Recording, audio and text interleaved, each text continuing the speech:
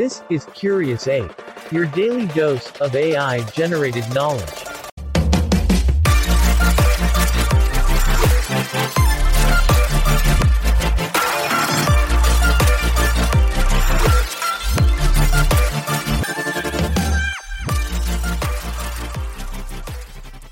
Hey Curious Apes!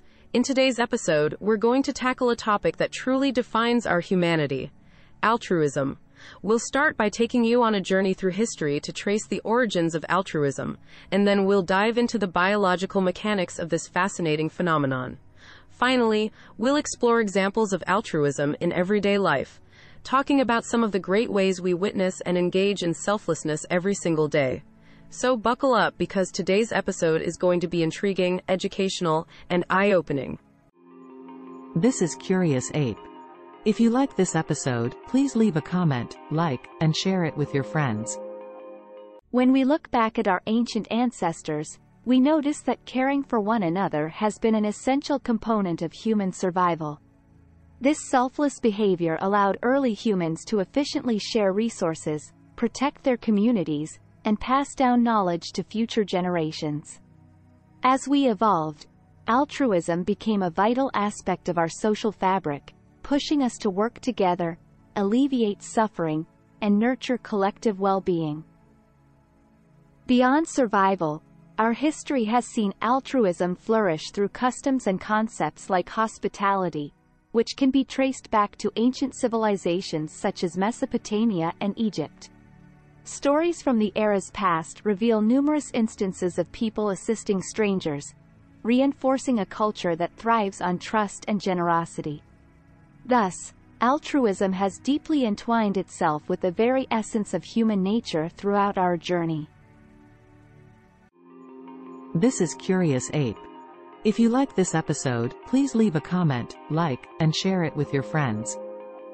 Now, let's dive into the fascinating biology behind our selfless instincts.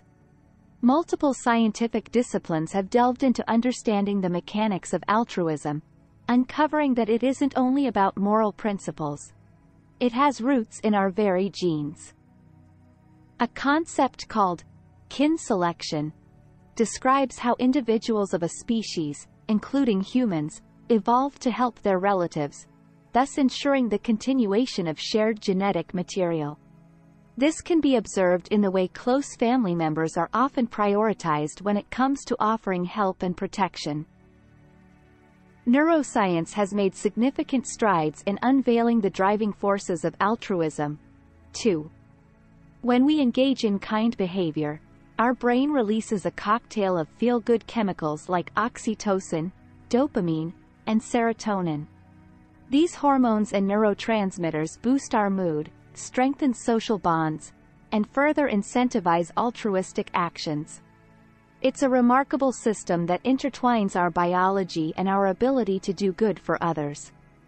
So, when we embrace altruism, we are not just benefiting those around us. We're nurturing our mind and body as well. Let's discuss how altruism finds its way into our everyday lives. We don't have to look very far to see examples of altruism in action.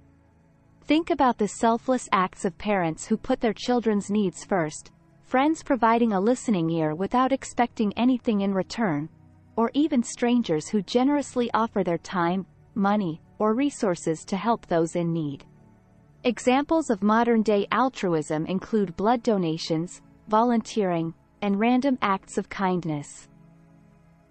Organizations committed to environmental conservation, human rights, and disaster relief also exemplify altruism through their dedication to making the world a better place. By recognizing and appreciating these acts of selflessness, we can inspire ourselves and others to cultivate a mindset of compassion, understanding, and empathy.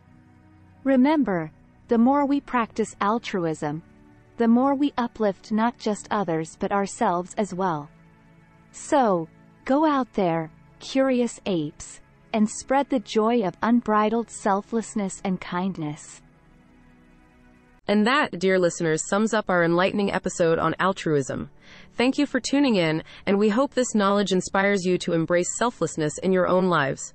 Until next time, stay curious.